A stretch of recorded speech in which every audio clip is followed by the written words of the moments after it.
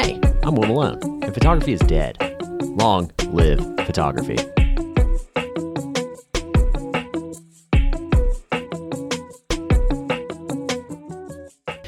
Ah, yes, the personal brand. We all want one, but only a select few can pull them off.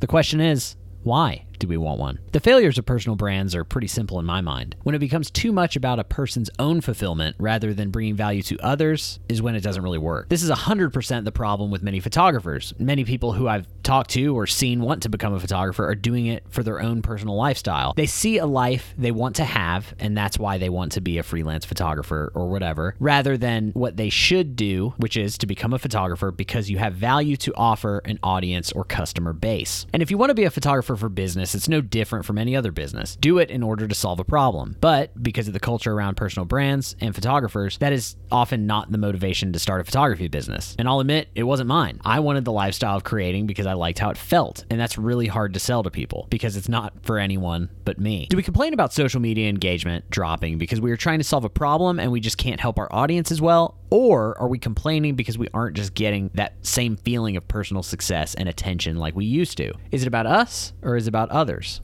The algorithm loves educational content. Anytime I post a reel or TikTok with me talking to the camera about some tip or trick, it always does way better than posting any picture of my own art. Call it depressing, but validation of a beautiful landscape is for me. A useful tip being shared is for others. It seems pretty simple to me.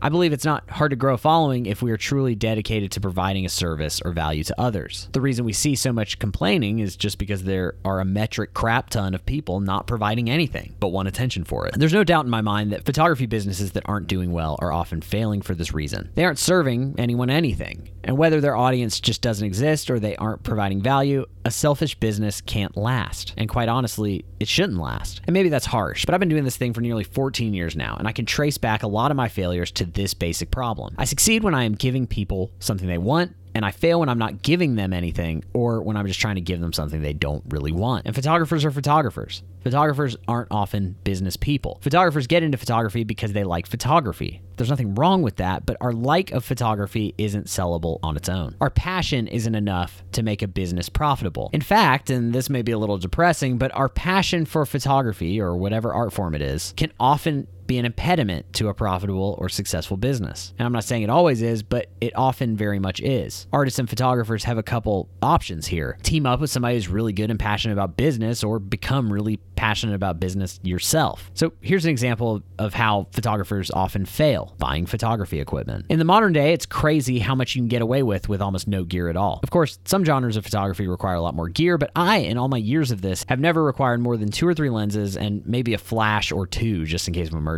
That's it. You can shoot weddings, real estate, lifestyle, product, and that's only what's in my in-case sling bag, which only fits about 2 lenses other than what's on my camera, a flash, and then some other tiny knickknacks. From a business perspective, a photographer should spend as little time as possible on the tools themselves. Get great tools and make the job easier, but photographers often go overboard on that. From the photographer's perspective, you should be buying new gear all the time. But let's be real. Unless you're really hard on your equipment, you don't really even need to buy a new camera body any more frequently than every 5 years. Gear is exciting, and I get that, but it's often a stumbling block to photographers because there are so many things worth investing in business, like outsourcing or marketing or building community with other business owners. Save your money on gear and spend it on actually growing the business, because that will help you serve those you're trying to serve more effectively. And I would say the difference between a hobbyist photographer and a pro is this. Hobbyists make work for themselves, and pros make it for others. So which one are you?